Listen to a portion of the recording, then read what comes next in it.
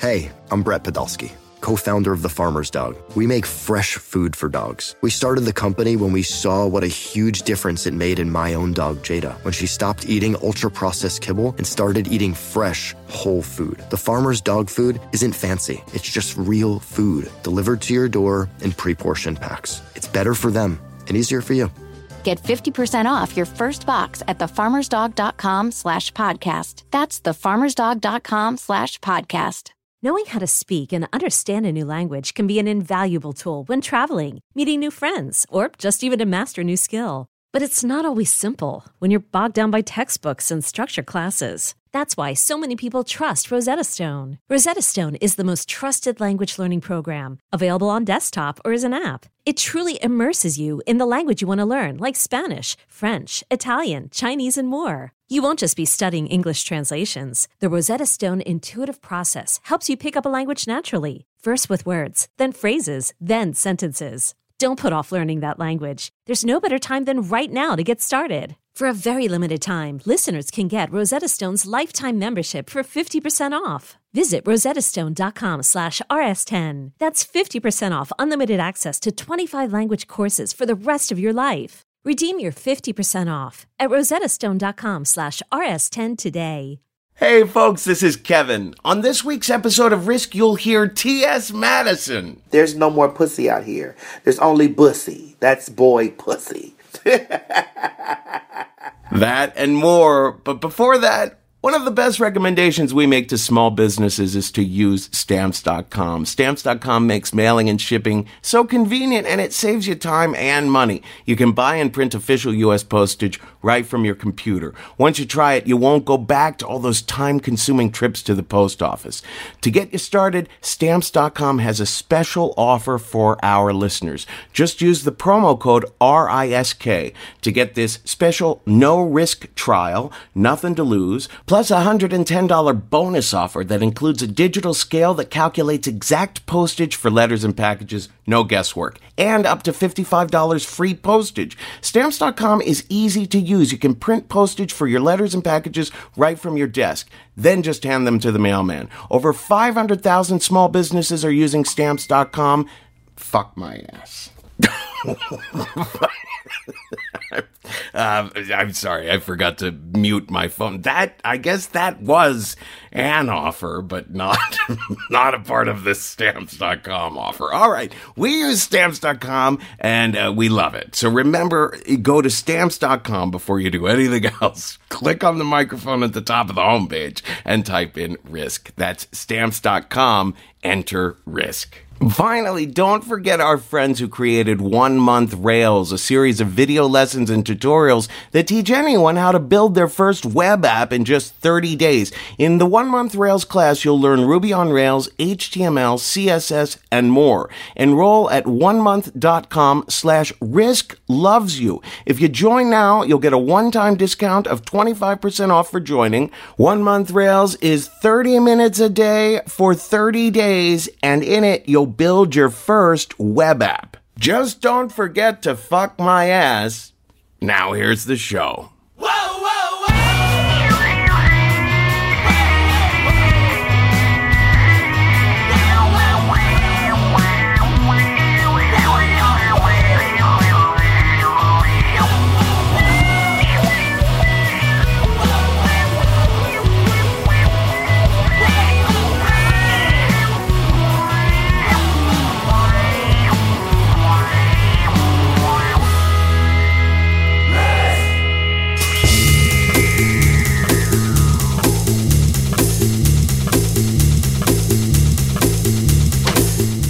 Hello, kids. This is Risk, the show where people tell true stories they never thought they'd dare to share. I'm Kevin Allison, and this is the Duncan behind me now. I'll tell you, I just got back from a huge weekend. We did a big show in Detroit. We did a big show in Chicago. Had an amazing time in both places. I'm super worried that we have lost the audio for the Detroit show, but I believe next week we'll be premiering the footage of the Chicago one. Now listen, we're going to Boston on April 25th. That show will be a part of the Women in Comedy Festival, which is always an amazing festival, so we're super looking forward to it. I'll be hosting the show, even though, I have these enormous balls. So April 25th, come see us in Boston, folks. Now, we're calling this week's episode Deviance. Bunch of stories about sex that was not exactly your heteronormative missionary style. We're going to feature 3 stories in a row before you hear me again. The first is from Aaron Kafitz at the People's Improv Theater in New York City. Aaron has a truly hilarious podcast of his own called The Movie We're Going to Make. He invites people to come in and invent plots to movies right off the top of their head. You got to check it out. Next, we're going to hear from Christopher Ryan, author of Sex at Dawn. This was, you might remember, Chris told one of the best stories ever told on Risk. It's in an episode called The Sweet Hereafter, where he is stung by a scorpion while he's tripping on LSD in the Mayan ruins.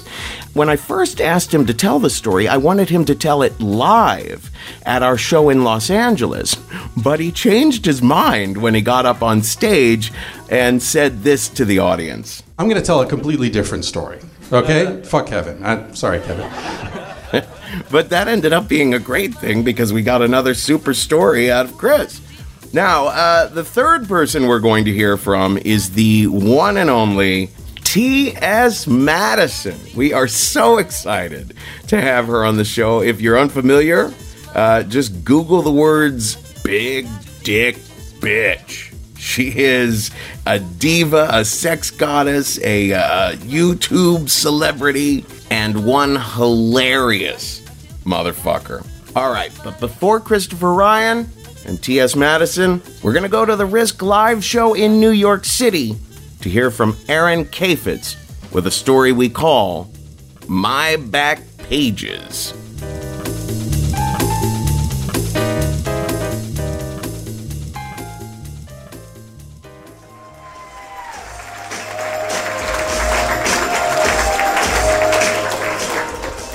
Hey guys, how you doing? Good. So what you need to know about me for this show is that I am and have always been an 80-year-old man. My dad tells a story that when I was first born, he held me in his arms and I looked like an old Jewish man. And he thought I was going to turn to him and be like, don't have the bagels in the cafeteria. Through my life, I've worn a lot of robes and slippers, like to be real comfortable, love a bran muffin. That's not a bowel thing, I just love the taste of a bran muffin. I was always the kid that was friends with everyone's parents, more than I was friends with the kids. I was in preschool, and I was hanging out with my best friend, Aja. He went off running, chasing after some kind of ball or squirrel or something. And I turned to his mother, this is not a joke, I turned to his mother and I said, where do they get the energy? That's who I am. So I grew up in this town in California that thought it was God's gift, the way people were meant to live, with organic produce and Wi-Fi everywhere, like God intended. And it was a great, forward-thinking little town. And as a result of that, my high school, despite the fact that it was a public high school and kind of a large public high school, I think 2,500 kids, everyone at one point or another got sent to sensitivity training camp.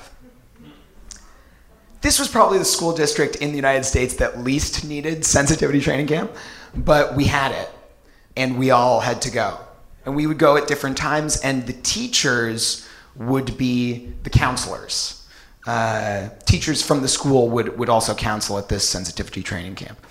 And we would put on tolerance-themed skits and eat tolerance-themed pasta dishes and whatever tolerance stuff you want to talk about, we would do there. And the teachers and the counselors, the same thing, we referred to them by their first names, right? Because we're all just people, man. Let's not put a label on things.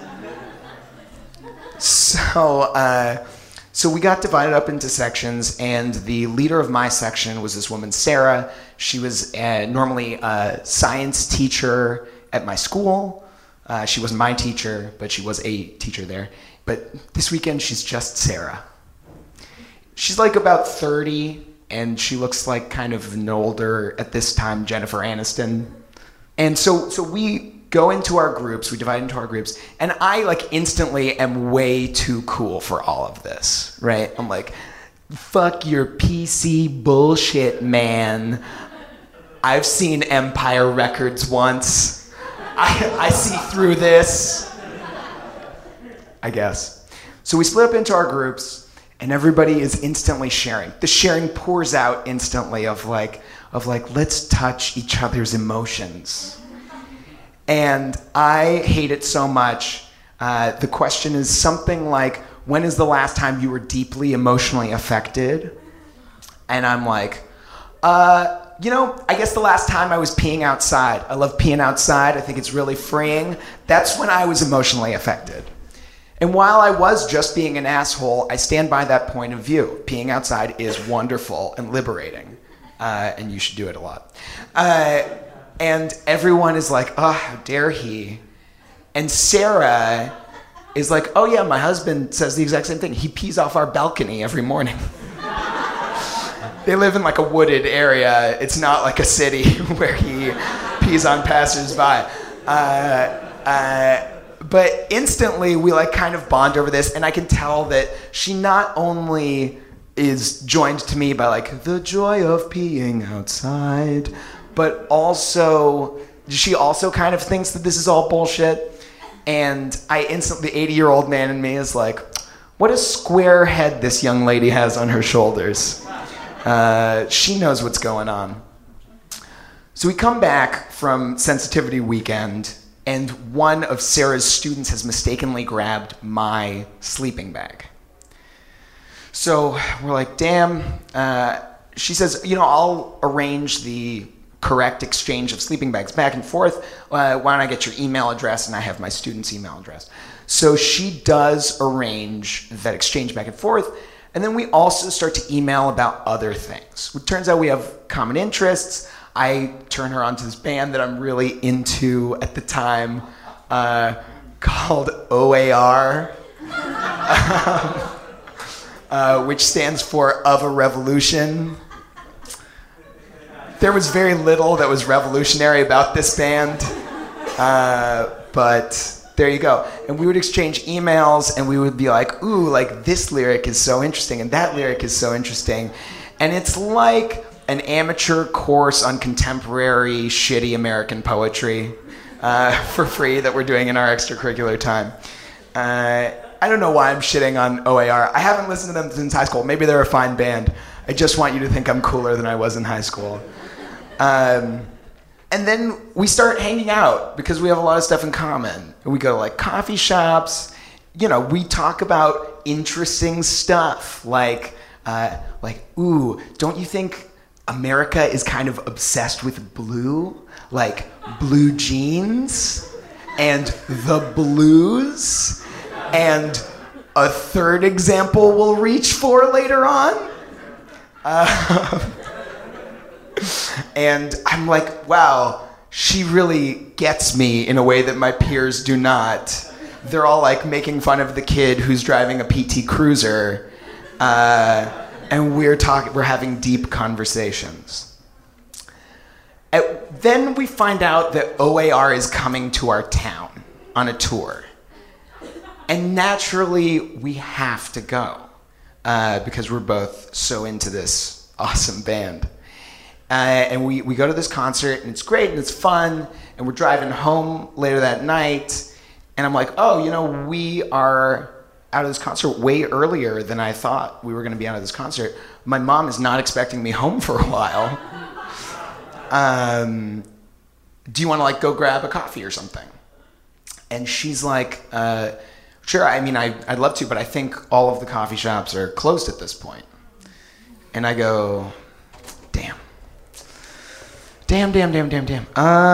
Well, we could like grab some blankets from my house and go up to the hill right by my house that overlooks the whole town. And she's like, okay, sure, that sounds like fun. So we do that. There's a very weird moment where I run inside and grab blankets, and my mom's like, you're home? And I'm like, no, just grab blankets, bye.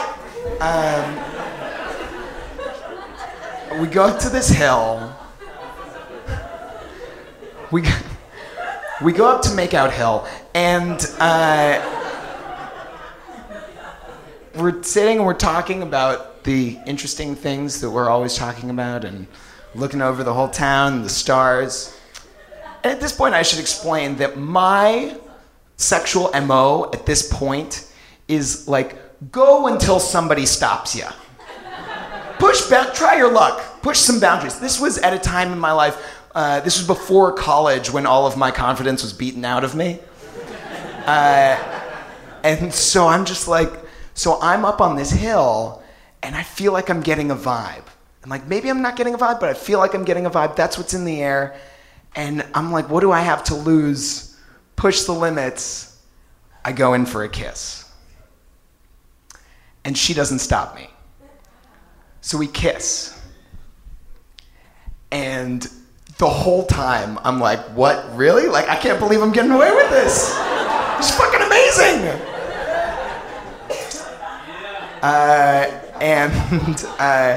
And then we pull away, and she says to me, so what happens now? Meaning, like, how do we continue to hang out or whatever? And I give like the most classic dude non-answer.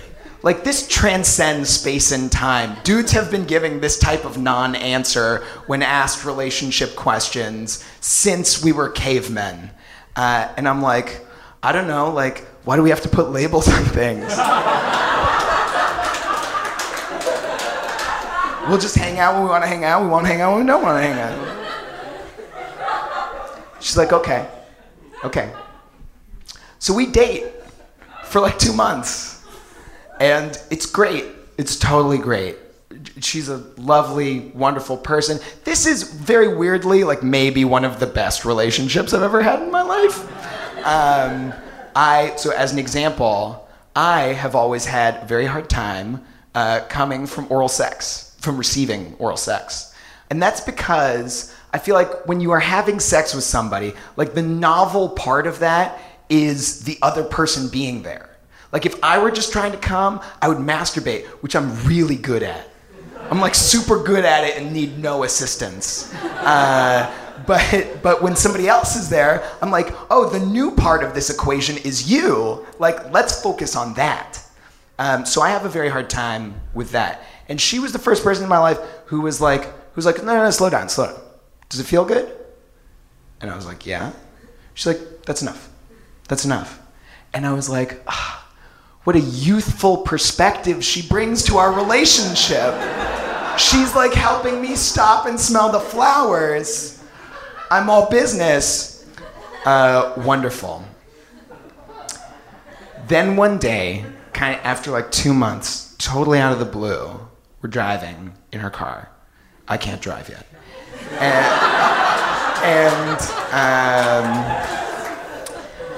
And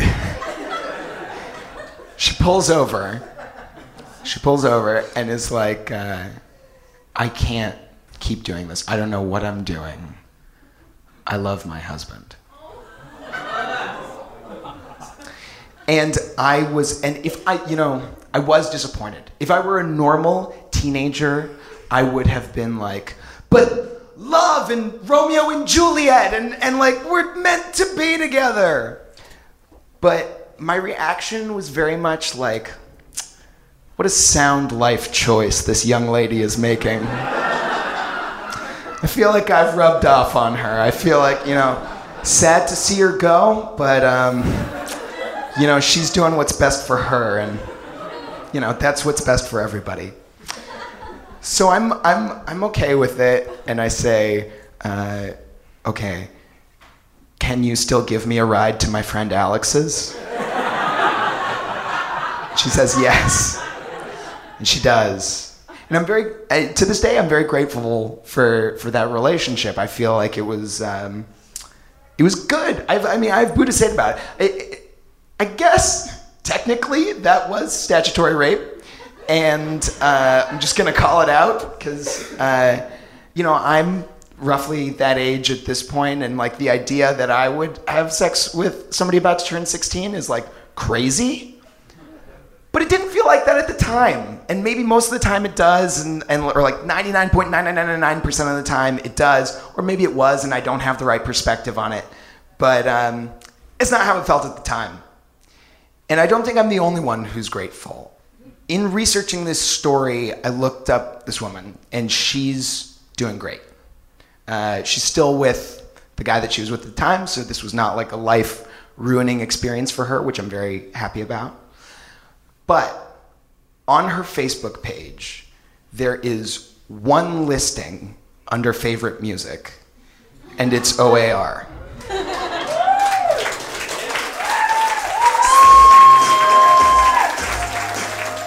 I'm here. Don't start the class without me. You're early. You're the only one here. Well, I had so much fun yesterday. You're the best teacher ever. Oh, that is so sweet. Every day I rush here to learn about the world with you. Show me everything. I'm a teacher. I'm a teacher.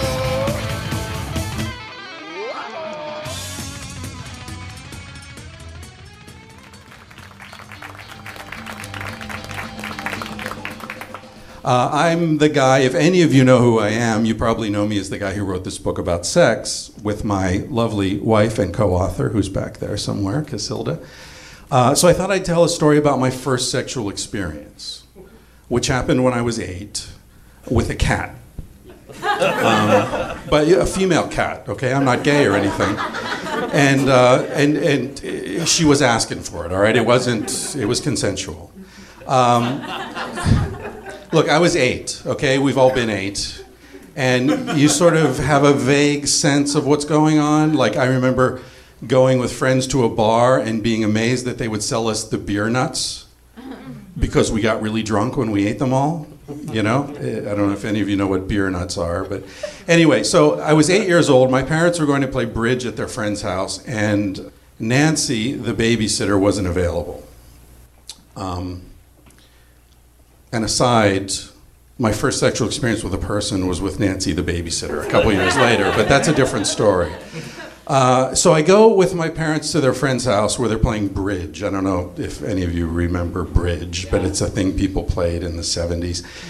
So we got to the house, and the people said, okay, look, you can stay downstairs in the family room with the cat, but keep the door closed because the cat's in heat. I didn't understand what in heat meant. I thought it meant the cat was hot, so the air conditioner was on or something. I didn't really know what was going on.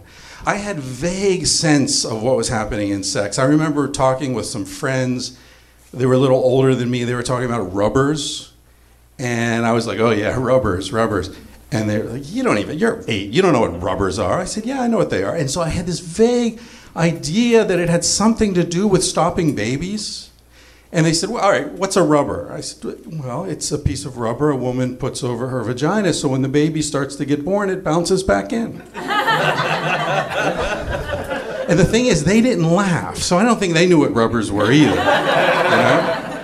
So I was trying to figure shit out. And so I go downstairs, and I remember the show that was on TV was the show called Love American Style. And I don't know if anyone in the room is old enough to remember that shit, but it was the 70s. It was all swingers, and Johnny Carson was smoking cigarettes and had gin, and it was a different world.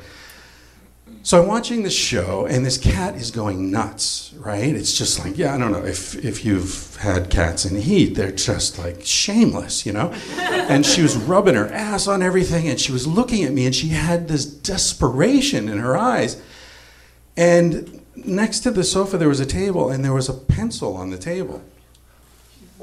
Yeah, I picked up the pencil, and I was like, and I don't know why, but somehow I held the pencil down with the eraser end out, and the cat came up, and she got up on this pencil and started humping this pencil. And I thought, I'm going to hurt the cat, so I pulled the pencil away, and she turned around and looked at me like, dude, hello, what are you doing? Premature ejaculator, I don't know, so I understood that, all right? So I put the pencil back down, and she got on the pencil again, and she humped this pencil until she came, and then she rolled over and started cleaning her face and looked at me with what I remember as love.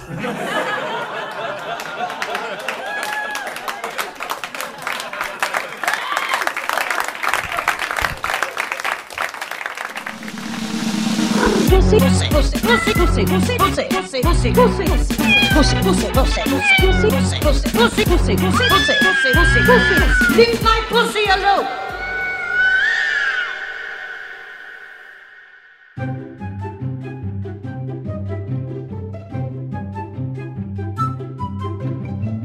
Everybody out there doesn't know me. I am the infamous T.S. Madison, and I'm everything.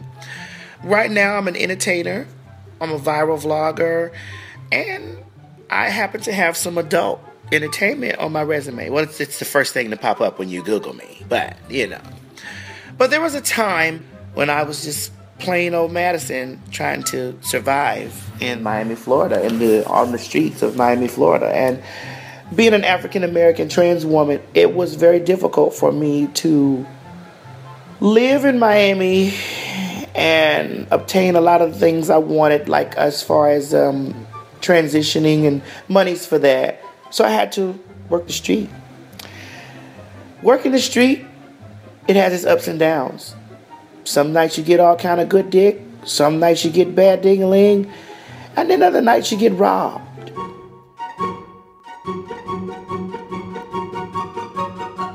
So it was November 22nd, 2001. I was in the midst of trying to decide whether I was going to continue to live in Miami. It was a couple of days before Thanksgiving. That's why I didn't forget it. I had came to the conclusion that I was going to just solely do my escorting work off of the internet. I was going to only do Eros and maybe the magazines, the upscale magazines. Now, when you're working out the magazines and Eros, you don't get the good dick that you need like you can get from the sidewalk, honey. So I said, Madison, I'm just going to tiptoe a little bit out here, just tiptoe out here on the sidewalk and, have a little fun, make a couple dollars, and then get back to my upscale whoring. Well, a guy picked me up on the corner of Northwest 79th Street and 12th Avenue. I think it was about midnight because, the freaks come out after 12. He had to be about 29 years old. He had a little pudgy stomach. He had a cute face. His body he didn't have a cute body, but he was Puerto Rican and black. So he had a nice caramel skin tone, and he had a small cock because I saw it. It was small, but I'm the big dick bitch, honey. So of course he wanted a big dick bitch in his mouth. Anyway, so he was cute and he had on a lot of jewelry. I guess the jewelry was supposed to really excite me, but I'm like, you got on all this jewelry and all you have is $20? Okay, whatever. And he says, hey baby, you want to blow? And I was like, oh, but of course. But that's going to cost you. And he says, okay, how much is it going to cost you? And I said, it was going to, a blowjob back then was $60, for him to give me a blow, $60. And he was like, well, I don't have 60. All I have is 20. And who was going to turn down $20 and a good blowjob at the same time? I know it wasn't me. So I climbed my ass over into the car. I decided to go ahead on and say, okay, I'm going to take the 20 and I'm going to get in the car. I left all my girlfriends like, bye, girl. Bye, I'm going to get some fellatio. See y'all in about 10 minutes, So I got in this car and we turned the corner.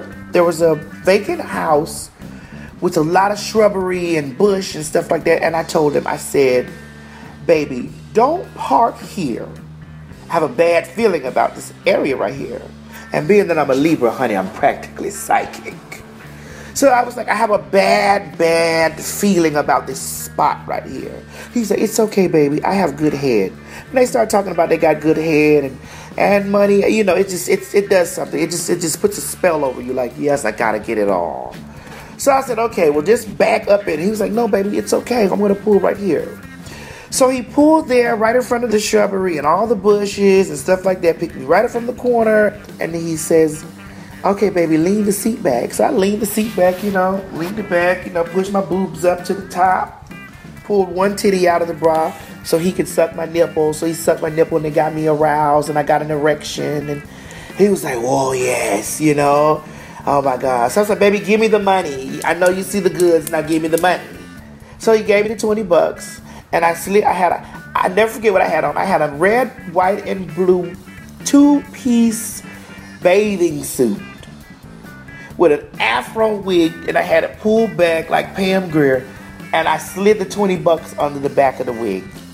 So I'm laid back in the seat, and he's just performing. Like a bobblehead. So as he's performing, and I'm looking here, because I'm still have this uneasy feeling about these freaking bushes over here. Shrubbery is just shaking. So I tap his head, like while he's down there. I said, baby, look up. I think there's something moving in the bushes over here. So he was studying like, it's okay. So at this time, my erection is like going down to like nothing. It's shriveling up to nothing. He's like, baby, what's wrong? I'm like, baby, there's something crawling in these bushes and in this grass. Do you know that this fool looked up, I looked over, and there was a double barrel, sawed off shotgun right there in the car. And it was a guy with a ski mask on, and he said, you motherfuckers don't move. So of course I'm already frozen. I was already halfway hard, so I couldn't do anything because my panties was down around my ankles, and I'm sitting here with this afro wig. You just had to see the moment. I was just like sitting here looking at the gun, at this fucking dude looking at the gun. My dick is over here dead asleep. And this fool is sitting here like, give me all y'all fucking money, give me your jewelry, give me all of this stuff. So I'm sitting here like, what? So do you know that this disgusting fool had the audacity to say, I just gave her all the money. I was like, you dumb bitch. I said, baby, listen, I don't have any money. He has on all this jewelry. So, it became a war of who has what in the car. So the guy opens the door and he said, don't you fucking run. Just give me all this jewelry. Give me all this jewelry and all your money. So he was like, hold on, babe. He said, hold on, man. Don't kill me. Don't kill me, man. Please. Please don't kill me. Don't kill me. Don't kill me. And then all of a sudden, this fool shot off running. So he leaves me in his car, panties around my ankle, shriveled up dick, sitting up here, soft as goddamn cotton. The robber is looking at how fast the man has shot off like Speed Racer, like pew. And both of us are sitting here shocked. So the dude jumps in the car, turns this man's fucking car on, throws it in reverse. I'm still sitting here, legs wide open. Dick still sitting here like, oh my God, is this shit really happening? He backs the car up and does 100 going up the street. Ooh. So I'm like, baby, are you serious? So he puts the gun over here and he says, bitch, you're gonna give me all that motherfucking money that nigga gave you. I said, baby, I told you the man I don't have any money. He didn't give me any money. He didn't give me shit. Cause fuck that, I wasn't parting with that $20. I'm sorry. I didn't get. He licked the dick, and I needed my money for him licking it. So we riding up the road, doing 100 miles an hour in a fucking stick shift Toyota Corolla. So this fool is driving the stick with the mask on and the gun. It was like out of a movie. So it was like, ooh, ooh, ooh. So I'm over here, and I'm trying to pull my panties up. My shit still hanging out here, okay? And he's like, don't look at me. This was crazy. We drove past the police car and he said, bitch, don't look at me. And he pulled his mask off. Like he pulled it from this way because we rode next to the police. So he pulled the mask off like this. So when he said, don't look at me, the first thing I did was, I looked dead at his face. Like,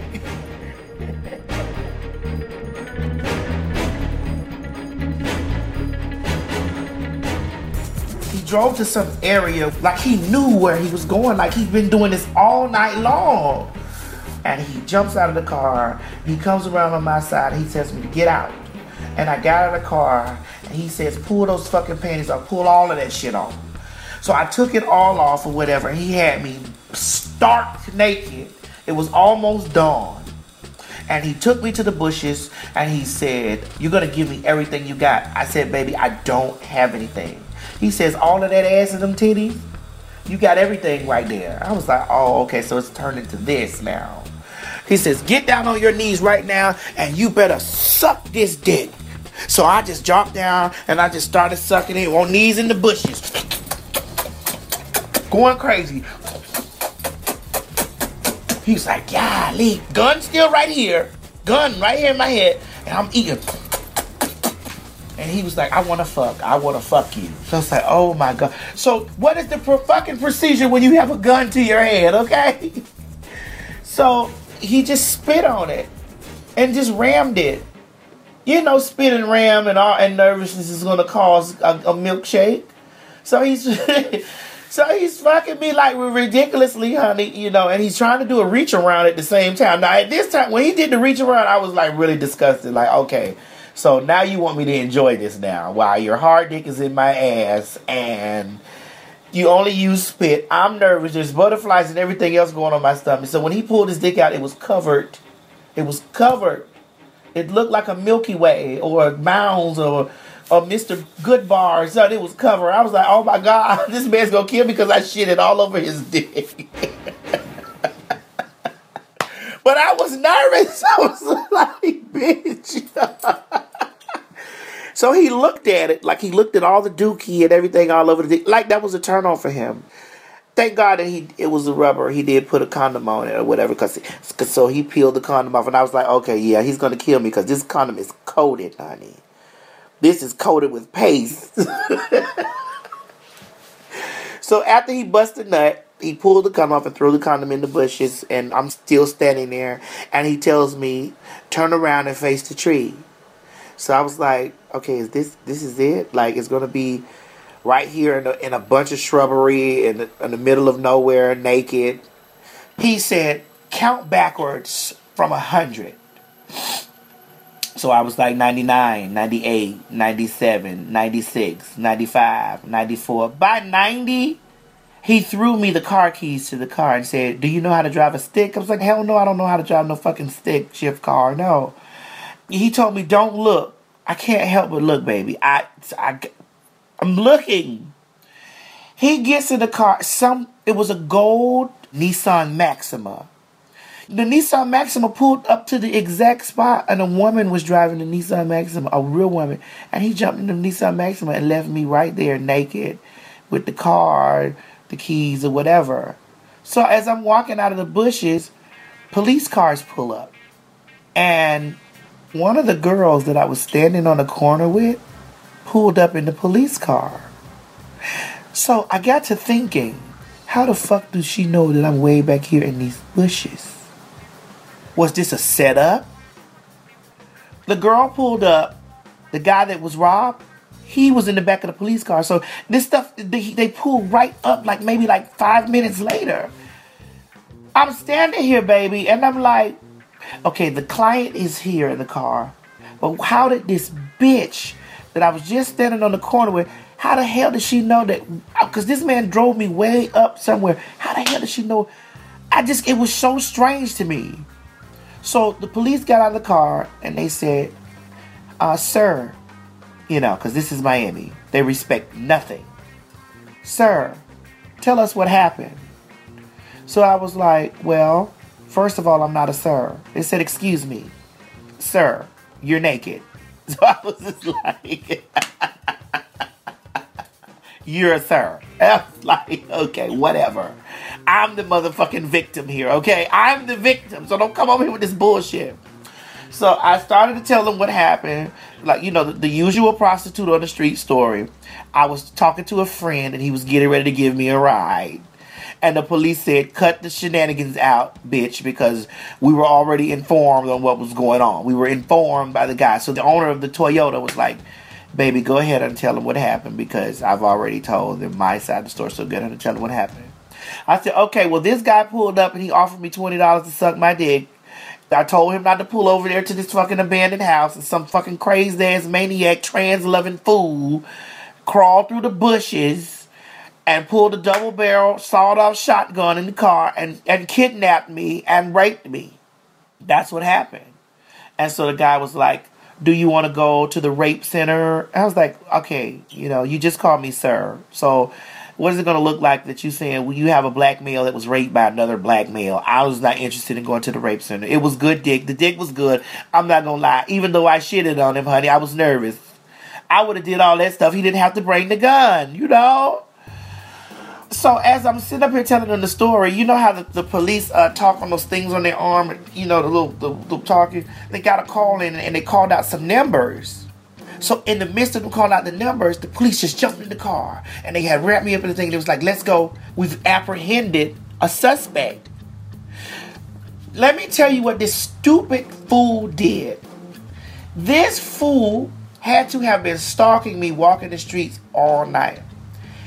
He parked his car on the other side of the street where the bushes were. He parked his car over there.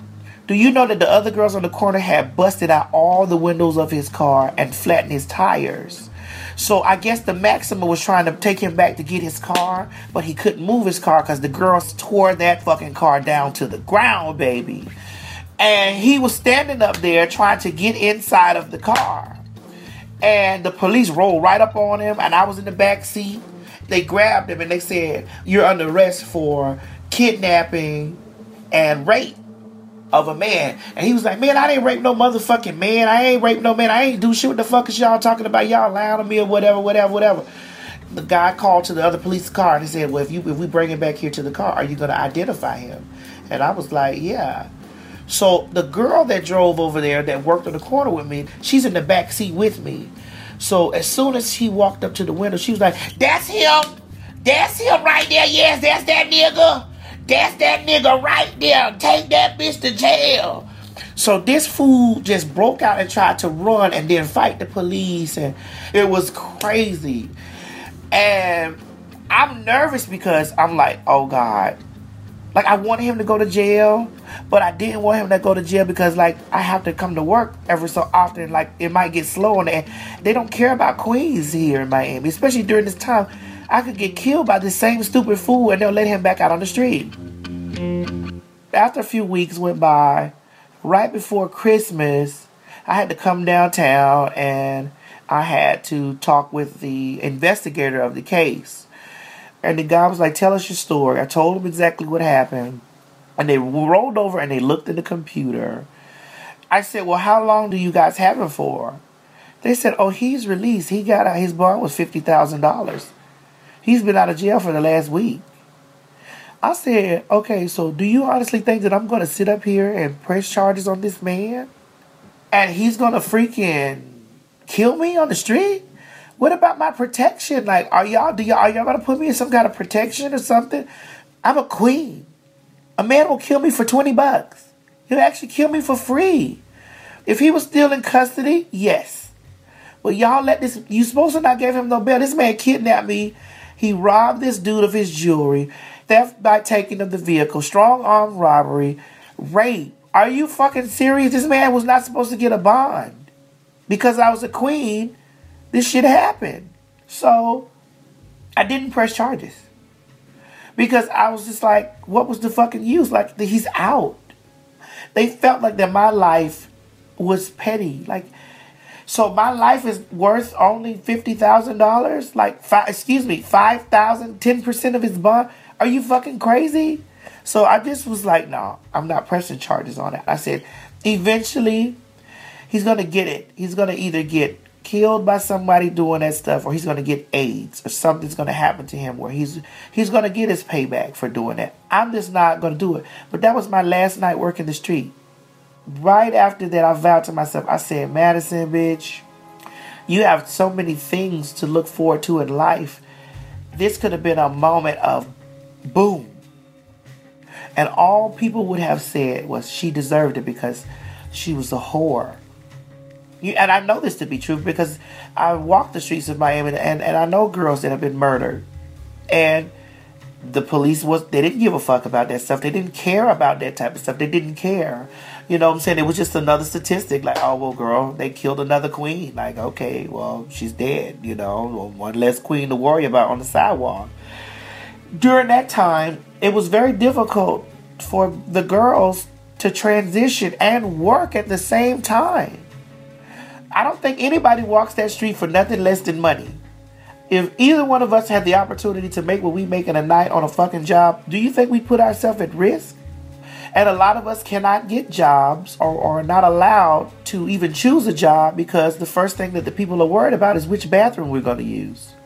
Because I've worked on many jobs, but every time they didn't want to say the reason that they were terminating my position was because of my sexuality, but it was. It was. They put it on something petty. Oh, we can exercise our right to terminate anyone within the probationary period. We can exercise that right to do that. And it's things like that that I was faced with that drove me to the street. Like, it wasn't lack of education. Like, and I hate when people misjudge people that are escorts or exotic dancers or anywhere in the sex entertainment industry. I hate when people misjudge them or put them in the category of being uneducated. So I got raped and robbed and I let it go. But my lesson was, Madison, you survived this stuff so that you can tell this story to new girls that are thinking about the business. It's not all what it's cracked up to be. You know, these things can happen to you. And you may not be as lucky as me. You might not get away with your life. You might be murdered. But you need to know that I survived to tell you the story. Like, this happens. And if you're not careful and you rob a boy pussy, you're going to get shitted on because that's what happened to that damn boy.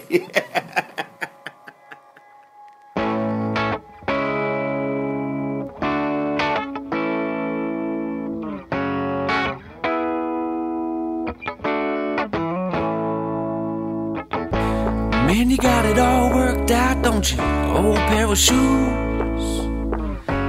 Never wear your heart on your sleeve, cause it don't go with the suit. You got a bad, bad woman with a young little pretty face. They told you not to go get married, but you went and did it anyway. Singing, oh, sweet sounds of American you. Never miss a Sunday service, never got tattoos. Every time you drive by waving, I see you right through. Do-do-do-do-do-do. Fuck you too. Mama said steer clear of the devil, so you never played in the road. Always looking on the bright side, so you never see the potholes. You got a house on a hill, big news, that's a big deal.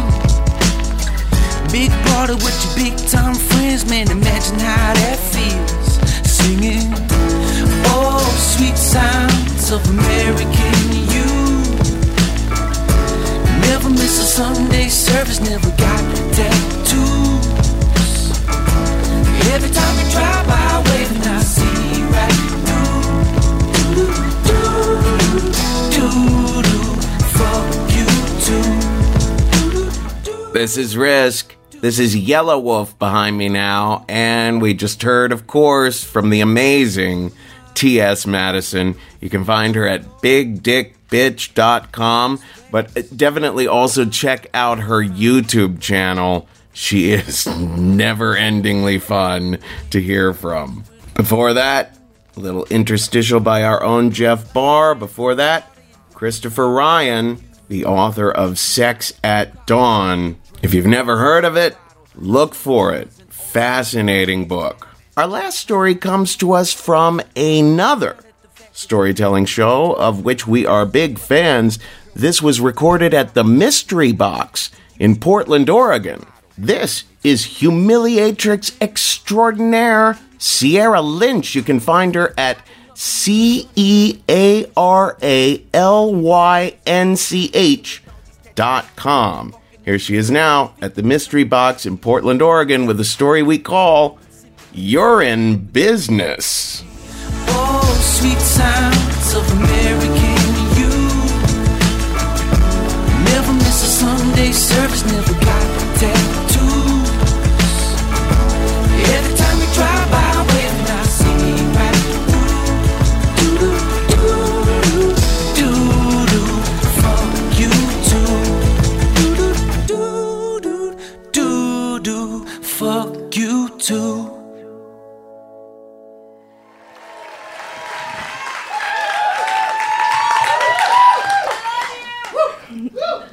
I spent a lot of time as a teenager in front of my computer screen avoiding my parents. And not because they were particularly bad parents, they were actually really great, but because I was a teenager and it was a cheap form of escapism. And for anyone who's ever been or pretended to be a young woman on the internet, you know that there's no end to the vast sea of random perverts who'd be more than happy to chat with you. And while I think most 17-year-old girls would be very quick to avoid that kind of attention, I actually welcomed it. So this one day, a guy starts talking to me, and he immediately takes a liking to me after seeing my picture. And I bring him up because he was different than any other guy I'd ever talked to at that point. I always figured all guys were into boobs and blowjobs, but this guy had more unusual tastes. He liked getting peed on. And when he talked to me, he certainly sexualized me, but he didn't sexualize me like an object. He sexualized me like I was this goddess that should be worshipped and revered, which is still very dehumanizing, but in a much more flattering sort of way. So I didn't block him, but I wasn't really nice to him either, you know? Talking to him was kind of like squeezing a blackhead out of my face. It was really gross, but I was really intrigued. So he would tell me about all his little pee fantasies, and I would tell him that I thought he was gross and that I hated him. And for reasons I didn't understand at the time, he really liked it when I talked to him like that. It was like the meaner I was to him, the more he wanted my attention. So this one day he messages me, and he starts going off about how amazing I am and how I'm so beautiful that my piss should be bottled and sold. Now, I'm not thinking much of this at the time. Like, this is how we usually talked. But the idea of bottling and selling my piss was really funny to me. So even though I thought it was just this hormone-fueled thought that he typed with one hand, I decided to play along. And I was like, yeah, you know what? You should do that. You should buy my bottled piss. And he agreed. But only under the condition that I send it to him first, and then he would pay me. Now, I'm still thinking this is all still a game at this point. There's no way this guy is going to send me money for my pee, especially if I send it to him first. But what if he did? Like, even if there's just this tiny, tiny 1% chance that he pays me, what do I really have to lose here? So I took him up on it. And later that day, I got a 12-ounce bottle of Coke, and I drank it, and I waited around for nature to call, and when it did, I took this plastic bottle and I awkwardly positioned it wherever I figured my pee hole was. I'm still not really sure exactly where it's at. And I filled it up, and it was kind of messy and awkward, but, you know, I got the job done. And then I sealed up the bottle, and I packaged it up, and I went to the post office. And I was so nervous going to this post office, you know, like I'd never shipped my waste before. And I just had all these visions of the postal worker just ripping open the package and seeing what it was and like drilling me about toxic material and hazardous waste and taking my picture and posting it on the wall and 86ing me. Luckily, none of that happened. He asked me what it was, and of course I lied, and he believed me, and it got shipped off. So I breathed a sigh of relief. It was off my hands, and I told myself to just put this behind me and forget about it. I really did not want to get my hopes up. So about a week later, I get an envelope back from him containing $250.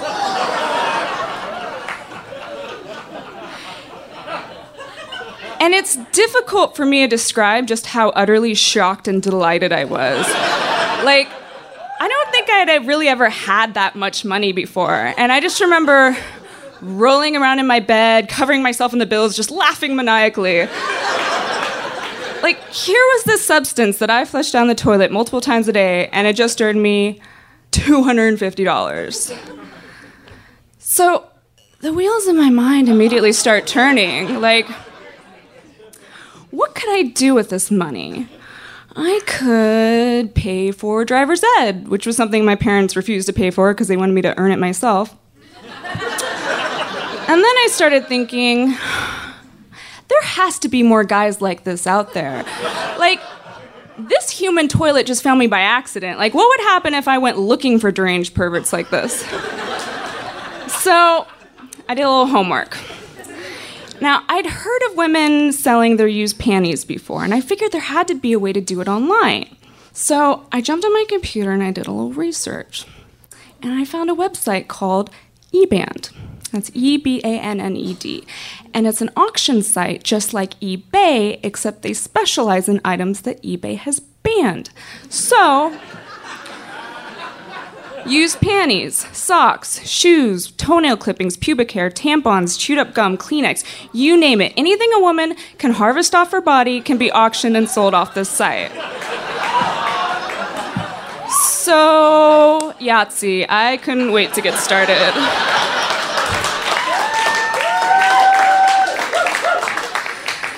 Now, I'm still living at home at this point, so I had to wait around for my dad to go to work or leave or whatever. I would go and I'd get my cheap digital camera, and I would have a little sexy one-woman photo shoot in my underwear, and I would take these pictures, and I'd upload them, and I would create all sorts of auctions, and I would sell things. It was great. They sold fantastic. And I started getting emails from all sorts of guys, just like that original pee drinker, just complimenting me and telling me about all their weird little fetishes. It was awesome.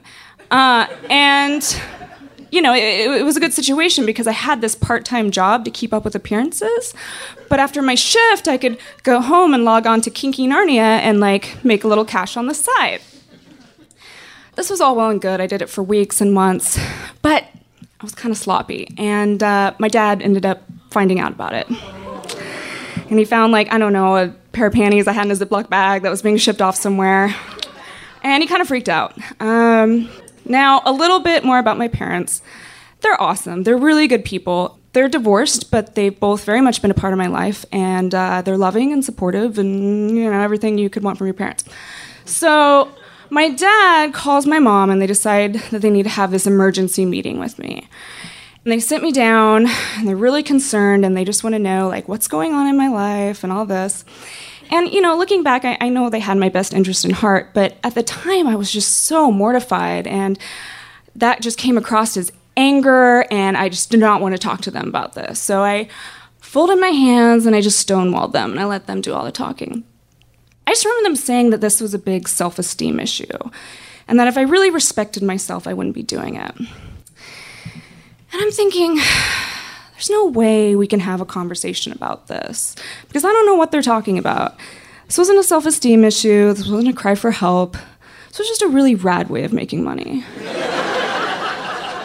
So I decided I just needed to move out. I was 18 by then, and I told them what they wanted to hear, that I wasn't doing it anymore, and I got my own space. Once I had the freedom to pursue this without sneaking around, I just kept finding more ways of making money online from these guys. I created my own phone sex lines, but because I was more of a fetish girl than a phone sex operator, the conversations I would have sounded nothing like sex, at least to me anyway. All the guys that would call me would be very submissive, and they liked verbal humiliation, so I would just berate them and call them names and tell them to eat my shit, and they loved me. And from these phone lines, I expanded into webcam shows, and webcam shows expanded into little solo videos that I would make. Before I knew it, I had kind of carved a name out for myself in this really niche online world and evolved into a cyber dominatrix, or a humiliatrix, if you will. And pretty soon, it really made no sense for me to keep my minimum wage job that I hated when I could just peddle a pair of panties and shred a man's ego and pay my bills that way. So I quit. And it was cool, you know, I was really young and I was self-employed and I had, you know, making good money and I had the time to kind of, you know, use as I want. But I really didn't want to get complacent. I just felt like it was a big accident, you know, and I didn't want to make the mistake that a lot of young people who come into money do, where they think it's just always going to be there. So I've always been stressed about the day that the money will slow down or stop altogether, but it didn't. It was like the longer I did it, the better I got at it and the more popular I became, which was good. But again, as a result, like the better I was getting, the harder it became to keep this a secret from my parents again. They could tell something was up. My apartment was getting bigger, and my car was getting nicer, and I was somehow paying for college without asking them for any money, and, you know, it just didn't really add up, and it kind of created a wedge between us. I remember this day that, you know, my dad saw my new car, and he just kind of rolled his eyes and said, "Wow, kiddo, Starbucks is really paying you a lot." And my dad's the type of guy who can't totally ignore the elephant in the room, but he didn't want to acknowledge it directly because I don't think he really wanted to know where this money was coming from. So, you know, we put on a little show for each other. It was stupid, but it was easier than telling the truth. I figured lots of people lie to their parents, and I can just avoid this topic and, you know, change the subject for the rest of my life. The thing was, I really liked this bizarre little career that I created. And it wasn't just because men found me so unbelievably attractive that they would pay money to own anything I rubbed my pussy against. But because I did it all on my own, and I was self-reliant, and I didn't think my parents could ever really see it that way. And I didn't want my pride to be tainted by their misconceptions. So this one day, me, my dad, and the elephant were all having dinner. And he broke character in that little show we were supposed to perform for each other. And he said, "Look, I don't know what's going on in your life, but I just want you to know that I love you with all my heart, and I just want you to be happy, and I just want you to be safe. Please, please just tell me that you're happy and you're safe." So I knew I had to tell him. Like, it was obvious to me that this was more than just me avoiding his judgments. He thought I was doing something worse than I really was. So I said, "You know what, I'm just going to tell you." And the look on his face when I said this was just that of sheer panic. Like, his eyes start darting around, and he's, like, shaking his head rapidly. He's like, no, I don't need to know, that's okay. And I'm like, "No, I'm just going to tell you." And just as I opened my mouth and before any words came out, he went, as though I was just going to start dropping bombs on him. And I said, "Dad, I humiliate men on the internet for a living." And he looked at me like somewhat confused with his hand still hovering over his ears. And I said, "I don't meet anyone. I don't touch anyone. I don't even get naked." And his hands slowly began to lower. And I said, "These guys, they just have unusual fetishes, and they like it when a girl is mean to them. So essentially, I talk shit, and I get paid for it." And he tilted his head like he was perplexed. And his eyes narrowed, and he took a moment or two to process this before he finally said, "Really?" Not like he was shaming me, but just like in disbelief. And I said, "Yeah, Dad, really." And he said, "Really?" I'm like, "Yeah, Dad, really, that's what I do." And from there, it ignited a real conversation. He started asking me questions like, you know, "Who are these guys? What do you talk about? How did you run into them? How much money do you make?" And we talked like that for well over an hour. By the end of it all, I just remember him kind of staring off past me, and he said, "Wow, you're a genius."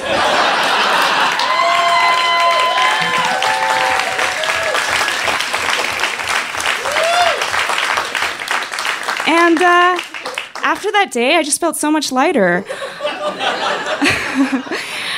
And the best part is, I don't feel the need to lie about this to anyone anymore. There's really only a select few people whose opinions of me I care about, and once I came clean to them about this and still got their love and support in return, no one else's opinion really mattered. Thank you.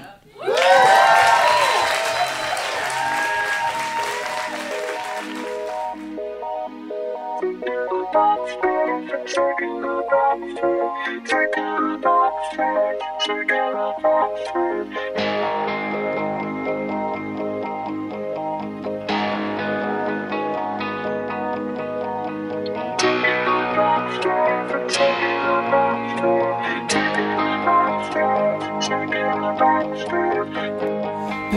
I knew to choose the music of celebrity, I sang backups on the back stairs, the back stairs, the back stairs.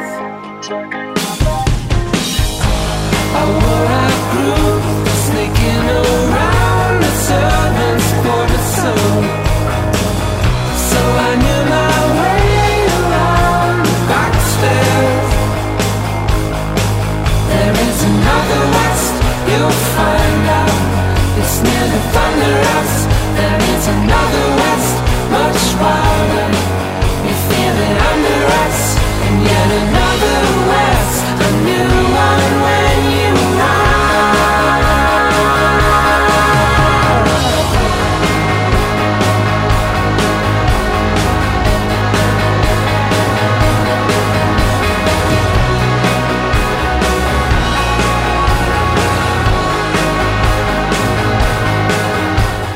That is all for this week's episode, folks. This is The New Pornographers behind me now.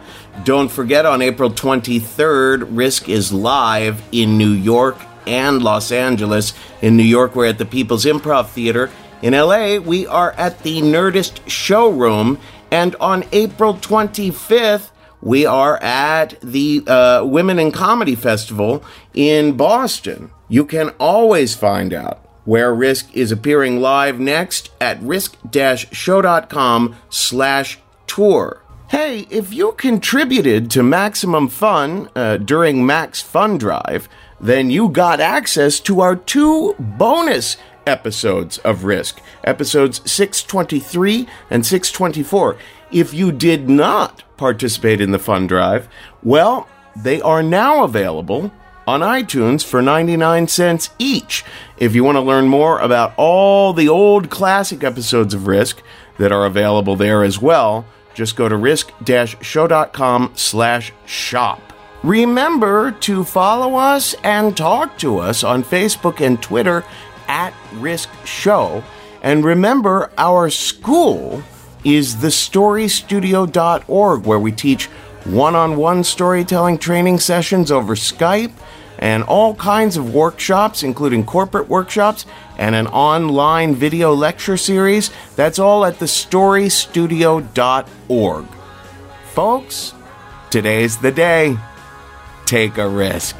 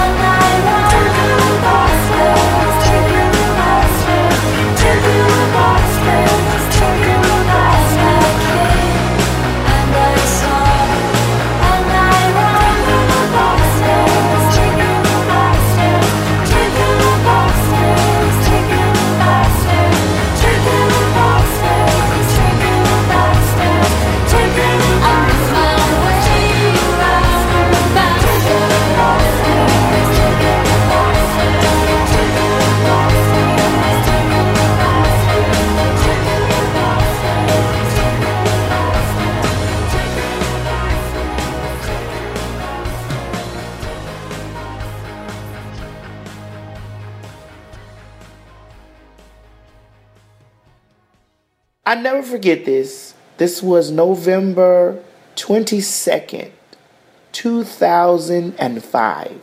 I never forget this. November 22nd, 2005.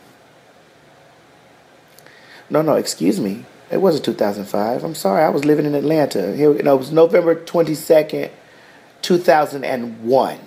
I'm sorry. It was 01. I'm getting the good dick mixed up with the rape. I'm sorry. Get the champagne ready. The NBA Finals are here. Welcome to the NBA Finals. Let's raise our glasses and our rings to the two phenomenal teams left standing. My goodness! Here's to high-stakes action, to thrilling moments we can't miss. He ties the game at the buzzer! And to crowning our next champion. Here's a toast to the NBA Finals. The 2024 NBA Finals, presented by YouTube TV, continue on ABC.